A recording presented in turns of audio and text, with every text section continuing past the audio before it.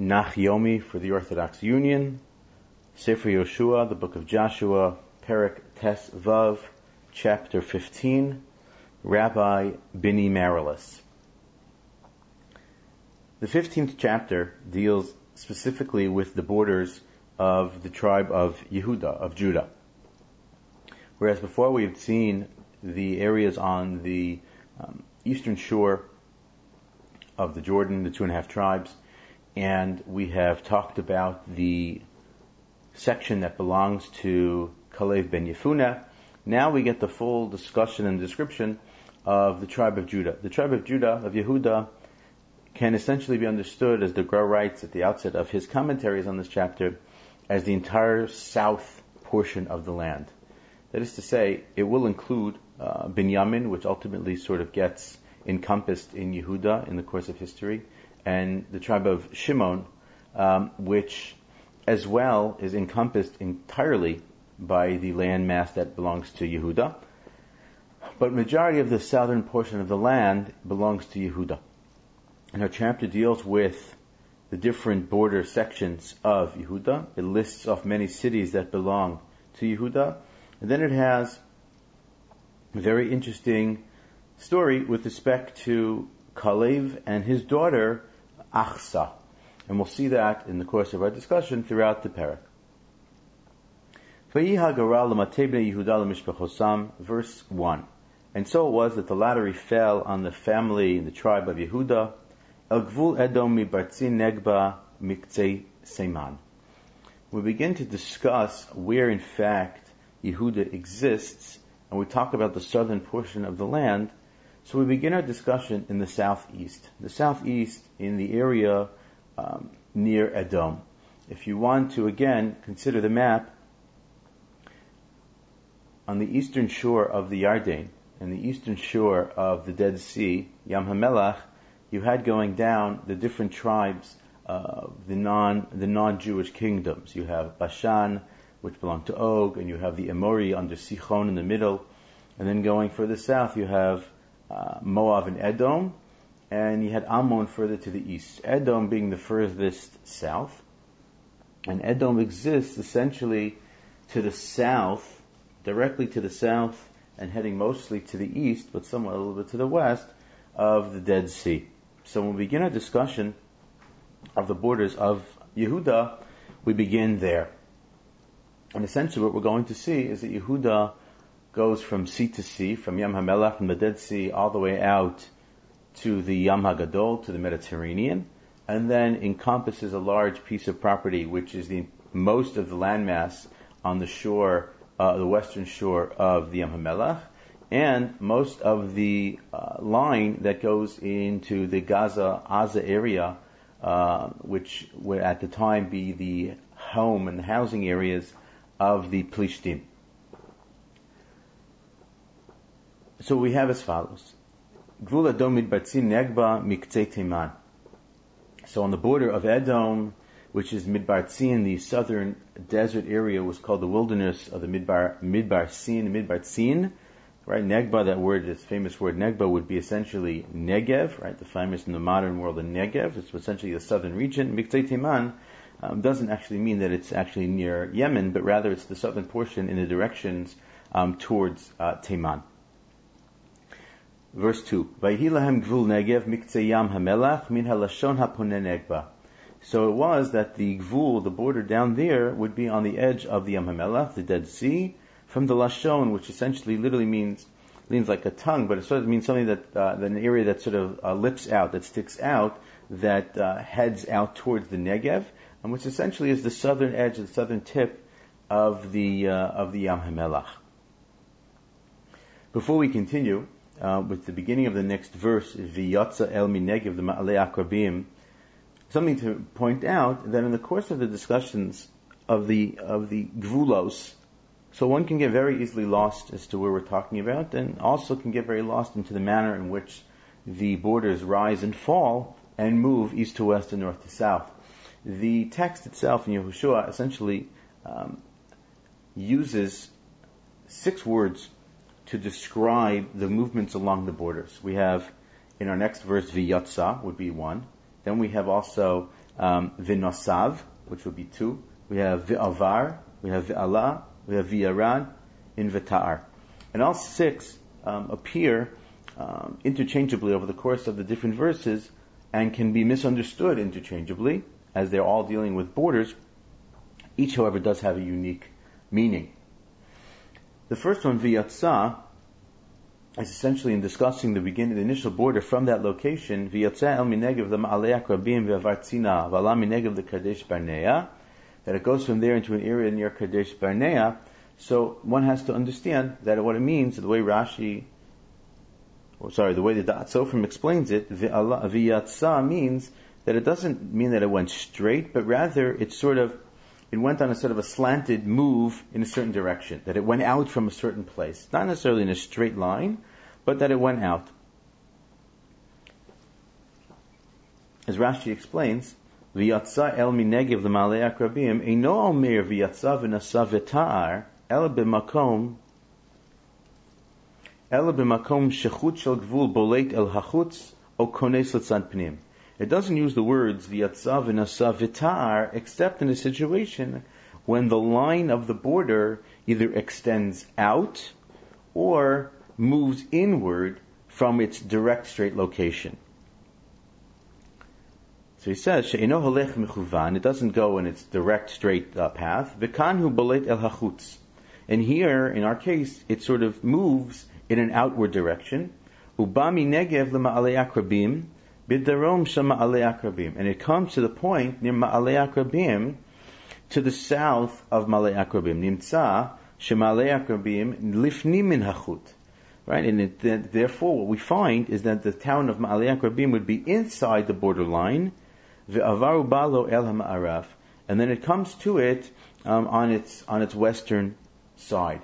So that what you have with the word of v'yatsa, that terminology is that it heads in that direction, but it's not point to point in a straight line, but that it goes point to almost point, but essentially comes in just below it, so that it can be considered included in the discussion. And essentially, what we're working here is the east to west southern border of the tribe of Judah.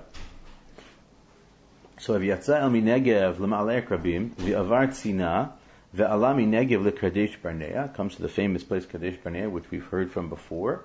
Kadesh Barnea exists essentially in an area somewhere in the middle of the Midbar Tzin. V'avar chatzron v'ala adara v'nasav hakarka'a. Right, so we have 2 other words here now. We have v'avar. Avar, the word v'avar means to pass through. Perhaps it can even mean to go directly through a city and thus separate a city into 2 pieces, into 2 different tribal areas. And that's what we have, v'avar chetzron. The word v'ala, which we mentioned as well, Allah means that you're going up into the hills, and as well, in a certain sense, what we'll see a little bit further, up towards the area where Yerushalayim will be located. V'nosav, the term v'nosav means differently. The word v'nosav means that you're circling a specific area to include it, so that it juts out to include the area called karka'a, whereas if you would draw the straight line, it would not be included. So it's just a little bit of a jutting out, a little bit of a hiccup almost in a sense, to include it in a specific region, a specific city within the borders. V'yavar Atzmona, and it gets to a town called Atzmona. V'yatsa Nachal Mitzrayim, and it ends out right on a slant near Nachal Mitzrayim.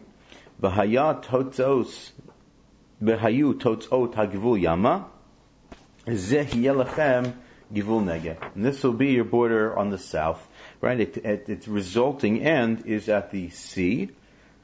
And thus the ultimate border across the south, not a straight line directly across the south, would be essentially from the Dead Sea until the Tichon, until the Mediterranean. Moving to verse 5 in Hay, Ugvul Kedma Yam HaMelech Ad Kitzei HaYarden, and the eastern border is Yam HaMelech until the edge of the Yarden. Essentially what that means is that from the tip at the south of the Dead Sea to the north of the Dead Sea, point to point, would be the eastern border of Yehuda, just where the Yarden feeds in to the Yam HaMelech. Ugvul lifat tzefona milashon hayam miktzeh hayarden. So he says that what you have is that the beginning of the northern border would be the edge of where the Yarden exists at the point near where it meets the Dead Sea, the Yam HaMelech. In verse 6, Ve'alah ha'gvul beit chagla ve'avar mitzvon lebeit ha'arva ve'alah ha'gvul even bohan ben Reuven. And we're working the northern border. The northern border can sound a little bit more complicated, and as you'll see, it's always sort of going up. That's the famous notion that Yerushalayim is above all of its other cities and all of its surrounding sister cities. So he says, Ve'alah ha'gvul beit chagla, it goes up to a place called Beit Chagla. And again, if you're working from the Jordan, so you're working essentially directly west with some north and south movement along that border. So it starts at Beit Chagla, ve'avar mitzvon lebeit ha'arava, and it works its way a little bit north of the area called Beit ha'arava, ve'alah ha'gvul even bohan ben Reuven. And it passes and it rises up near an area called Even Bohan ben Reuven. According to some of the commentaries, it simply means it was a large stone that belonged to somebody who was the son of Reuven, literally. Verse 7, ve'alah gvul devira me'emek achor. Emek achor, if it's in fact the same Emek achor, it would be the place where Achan was in fact killed, and thus it would be named after him. If not otherwise, perhaps, as other commentaries explain, that it simply was a very dry place, and not a place that people necessarily wanted to have.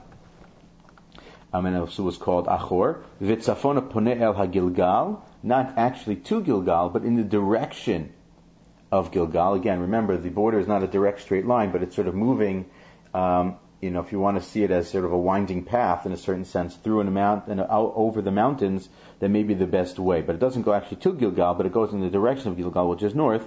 Asher nochach lema'alei adumim, asher minegev lenachal, ve'var ha'gvul al mei ein shemesh, ve'yutototzav el ein rogel.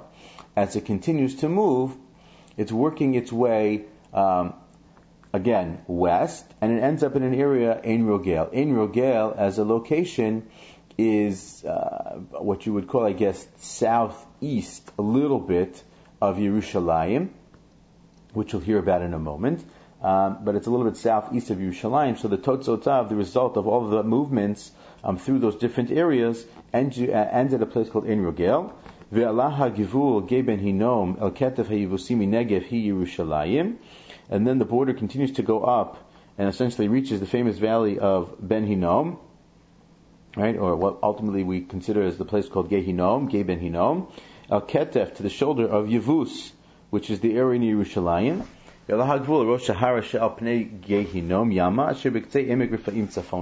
It goes by that region, but in fact does not include Yevus or Yerushalayim. Yerushalayim basically ultimately belongs to the tribe of Binyamin.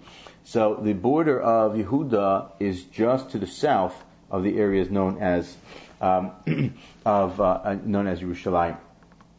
Visar, the word Visar, beginning in verse 9, that is a word we have not yet seen. Visar, Rashi explains, means it goes directly around a specific area, not including that specific area. That it encircles over and around an area. And as opposed to simply a jutting out, which we saw in Nassaf, this would certainly encompass a larger region in that area. However, the Graz simply disagrees, and the Graz approach is that the word Besar means it's a direct Kav Yashar, it's a straight line. So, depending on how you approach it, it can affect how one would see exactly the border. V'tar ha'gvul mirosh ha'har el mayan mein neftoach, v'yatzai el arei har Efron, v'sar ha'gvul ba'alahi kiryat yarim. And as it sort of works, so now it's rolling its way towards the sea, towards the Yam HaMelech, towards the Yam HaTichon, towards the Mediterranean. B'nasav ha'givul miba'alayam el Har Seir, a place called Har Seir. We talked previously about a place called Har Yisrael. Here we have a place called Har Seir, which I guess would be the parallel to the land of Seir itself. V'aval ketef Har Yarim mitzafon hi Kisalon v'yared Beit Shemesh v'avar Timna. And then it works its way through Beit Shemesh. Now we're halfway through the border. And now we're coming down, right? It says the language is v'yarad. So as we're moving away from the hilly area of Yerushalayim, the language is no longer an aliyah, but rather a yirida. And and we're heading towards a place called Timnah. Timnah, it would appear, would be the southernmost point on the northern border of Yehuda. Again, the southernmost point on the northern border of Yehuda.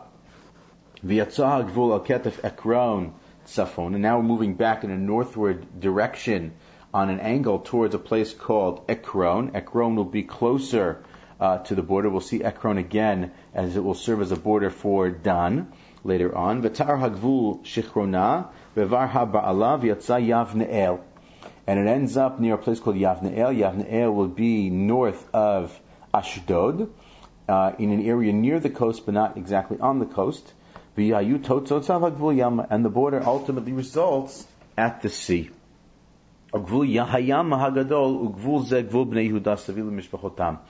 then ultimately the water area will be, the Mediterranean will be the western border, even though the lands in what you would call modern day Gaza, the Gaza Strip, those belong to the Plishtim. Nonetheless, those would be included and encompassing in the areas known as Nachalat Yehuda. We now come back and talk about Kalev again. And here we have an interesting little story about Kalev with respect to the capturing of his own property, plus a little vignette about his daughter. Ula Kalev ben Yefuna nasan chelek besoch b'nei Yehuda el pi Adonai liHoshua as Kiryas Arba Aviha Anaki Chevron. Kalev was given a piece of property in there, in the area known as Chevron, and it was based on the word of God to Yoshua, essentially, which was the word of Moshe at the time back in the Torah. What it does shed light on the fact is that if Kalev ben Yefuna gets this area, then ultimately the other mishpachot would be dividing up the other areas, and somehow that goral would be decided amongst the tribe itself as to who would settle where they would settle. And Kalev ultimately inherits or conquers the giants that are there. It's Sheshai v'Achiman v'Talma Yilidei Ha'anak, the children of the giant. And he goes up from there to a place called Devir. Devir previously was known, also is known as Kiryat Sefer. One must assume that it's in an area in and around and near where he is in the area of Hebron. And now Kalev offers a challenge, and this is unique. It's the first time it appears, the Das Sofrim is the Das Sofrim, right? It's the first time it appears that anyone offers a specific reward for victory in battle. The reward here is his daughter, which is an interesting discussion.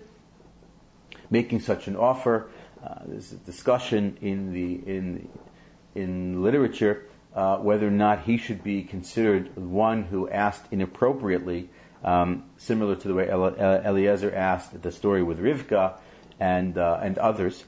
Perhaps that this could be considered one of those things. By offering his daughter, perhaps the person who would conquer the area would be inappropriate or not suitable for her.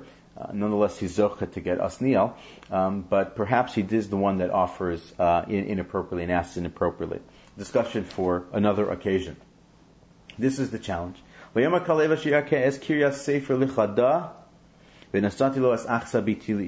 person who captures the city called Kiryat Sefer, I will give my daughter Achsa as a wife. His brother Asniel ben Kenaz, who ultimately we'll see later on, will become the first of the Shoftim. Asniel is the one to do it. And Achsa is given to him as a wife. And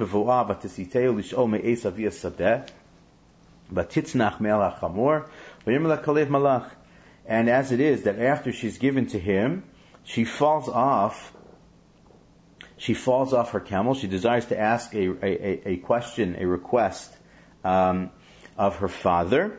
And as she's going to ask the request, she falls off Melech HaChamor. She falls off the animal that she's riding. And the father says to her, Malach, what's up? What do you need? What can I help you with? Vatomer Tenali Brecha, Ki Eretz HaNegev Nisanani, V'nasata Li Gulos Mayim, V'itin La Eis Gulos Aliyos, V'eis Gulos Tachtios. Zos Nachlas Mate B'nei Yehuda L'Mishbechosam. So she asked for a bracha. She asked for some sort of a bracha. Rashi says a parnasa. Because the land that they're living in is a desert territory, it doesn't grow. Perhaps he can give her an area for water. Perhaps she can get springs, and pits, and areas and wells where she can have water, which she can then irrigate and ultimately grow her property that was given to her by her father. And her father, in fact, listens to her request and, in fact, gives her what she asks. Many of the commentaries take an entirely different approach to this story and view it essentially in sort of a code. That Kiryat Sefer is a discussion with respect to Torah, and Nasniel is a massive Talmid Chacham and a Rosh Yeshiva, as it were, in his time. And that what it means that he is going to be locate Kiryat Sefer is going to return all the halachos that were forgotten in the time of Moshe Rabbeinu. And thus, it's Adniel ben Kenaz, by virtue of his abilities and his talents at Torah study and learning, that they are able to return and to reveal the 3,000 halachos, approximately, that were lost in the times of the death, in the aftermath of the death of Moshe Rabbeinu. So the offer of his daughter is an offer to the greatest of the Talmidei Chachamim to uncover those halachos. What she then asks for in this discussion is for an ability to be mefarnes, an ability to have parnasa, to be blessed, so that she can care for such an individual. He then blesses her and he gives her gulos aliyos as gulos tachtios. He gives her stuff from the heavens and stuff from the earth, a spiritual bracha of sorts that she will be taken care of. And you don't have to worry about it. There's nothing to worry about. An interesting approach. If that is in fact what the story means, then Kali would not be one who in fact asked inappropriately, because he's asking l'shem shemayim, l'shem Torah and mitzvos, and perhaps then it would not be a problematic type of situation, different than what Eliezer offers and discusses in the Torah, in the story of Rivka for Yitzchak. Either way, an interesting little story. At the same time, it could also be that here she is a pioneer, one of the first to settle the land and one of the first to work the lands, and essentially she needs help in her ability to go out and pioneer the land mass. That is the end of the discussion of the borders of Yehuda and a family specifically within the tribe of Yehuda and their territory. We now get a very long list of cities that belong to the tribe of Yehuda, and we will go through them now. We're beginning in verse 21. We'll simply read through them and understand that by virtue of listing out all the cities, perhaps it is a fulfillment of the notion that they will live, that the Jewish people will live in cities that they did not build. And here we then get a very long list of cities that exist throughout the territory that belongs to Yehuda. Yehuda is a very large territorial area. At the same time, some of the cities that are listed in will belong to Shimon, because Shimon as a tribe will have its portion within the borders of Yehuda.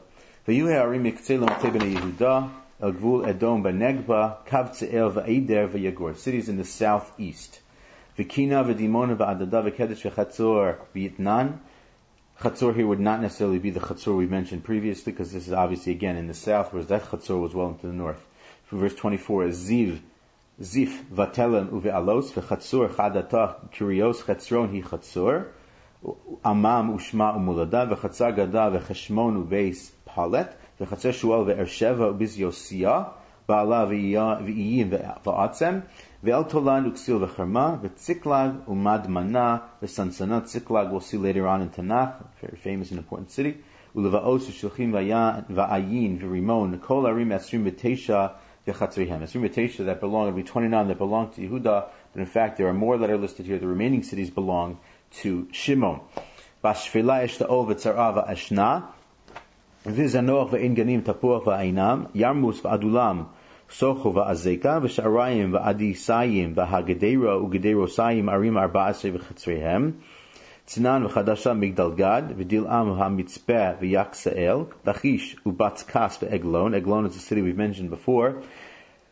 Eglon, I believe, exists in an area near the coast. We saw as one of the king areas, one of the kings that we mentioned previously in the previous chapter. It was a city near the coast. V'chavon v'lachmas v'chislish ugderos beis dagon v'na'amal makeda. Makeda is another one of the cities we mentioned before. Arim sheish esrei v'chatzrihem. Membez, verse 42. Livna v'eser v'ashan v'yiftach v'ashna v'netziv u'ki'ila v'achziv u'maresha arim teisha v'chatzrihem. Ekron u'v'noseh v'chatzireh me'ekron v'yama kol asher al yad ashdod v'chatzrihem. Ekron, as you mentioned, is a city that's on the border, the northern border. It's also a border city for Dan.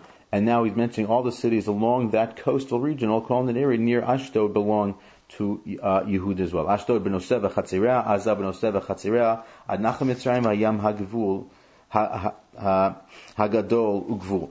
Along that coast and along those areas, all the cities and their sister cities, or the children's cities literally, belong to Yehuda as well, until you get to the point of Nachal Mitzrayim, which would be the end point of the border, which reaches the border point on the southwest. Memches, verse 48.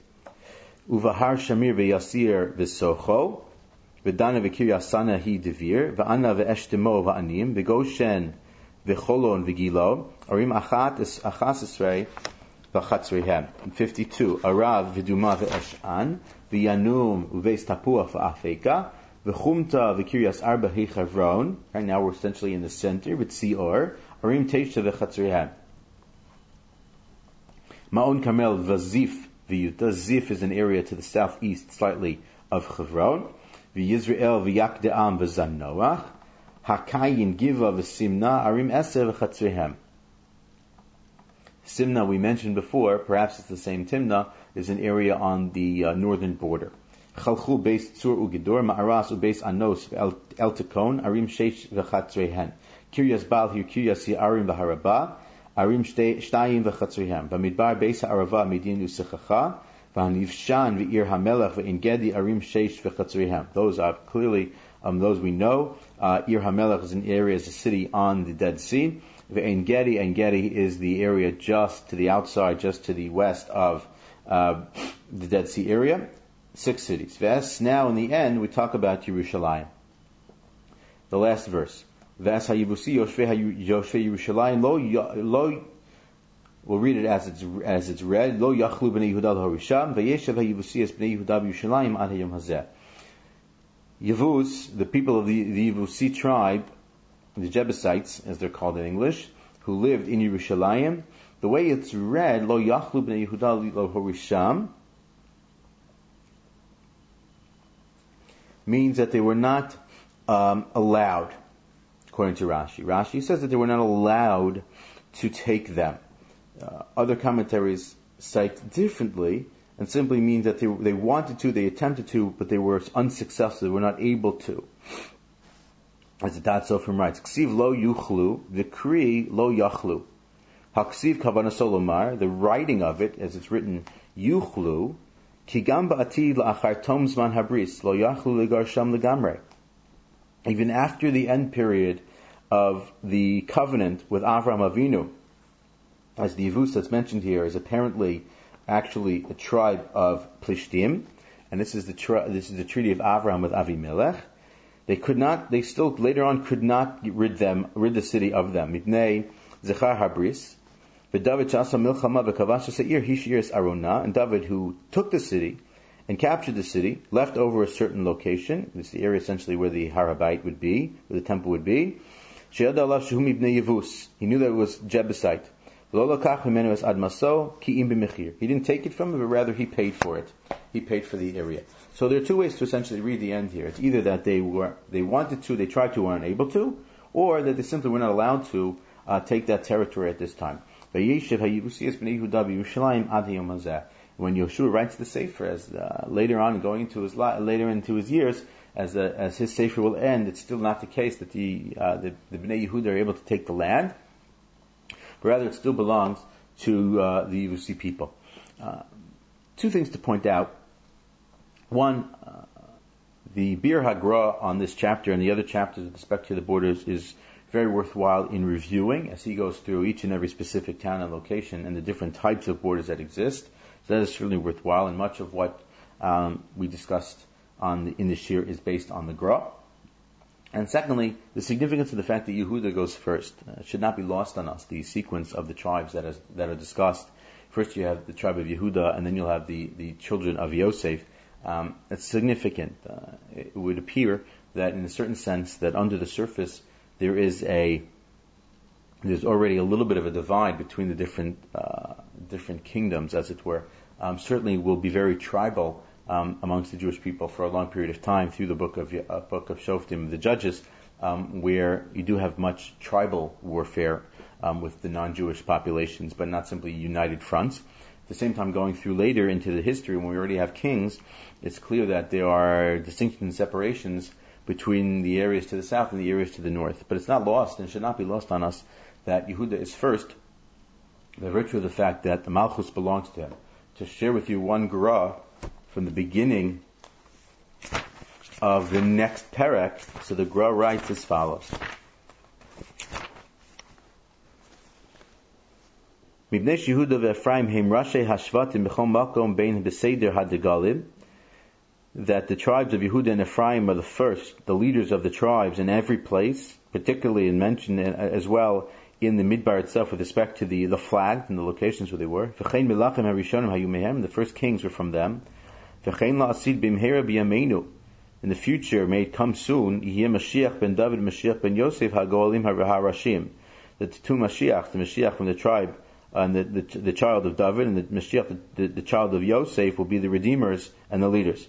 L'chein nikra Klal Yisrael Yehuda ve'Ephraim. Thus, the Jewish people are always called Yehuda and Ephraim. V'lechein b'chiluk Eretz Yisrael naplu gam heim tchila. And therefore, in the separation and the division of the land, they went first.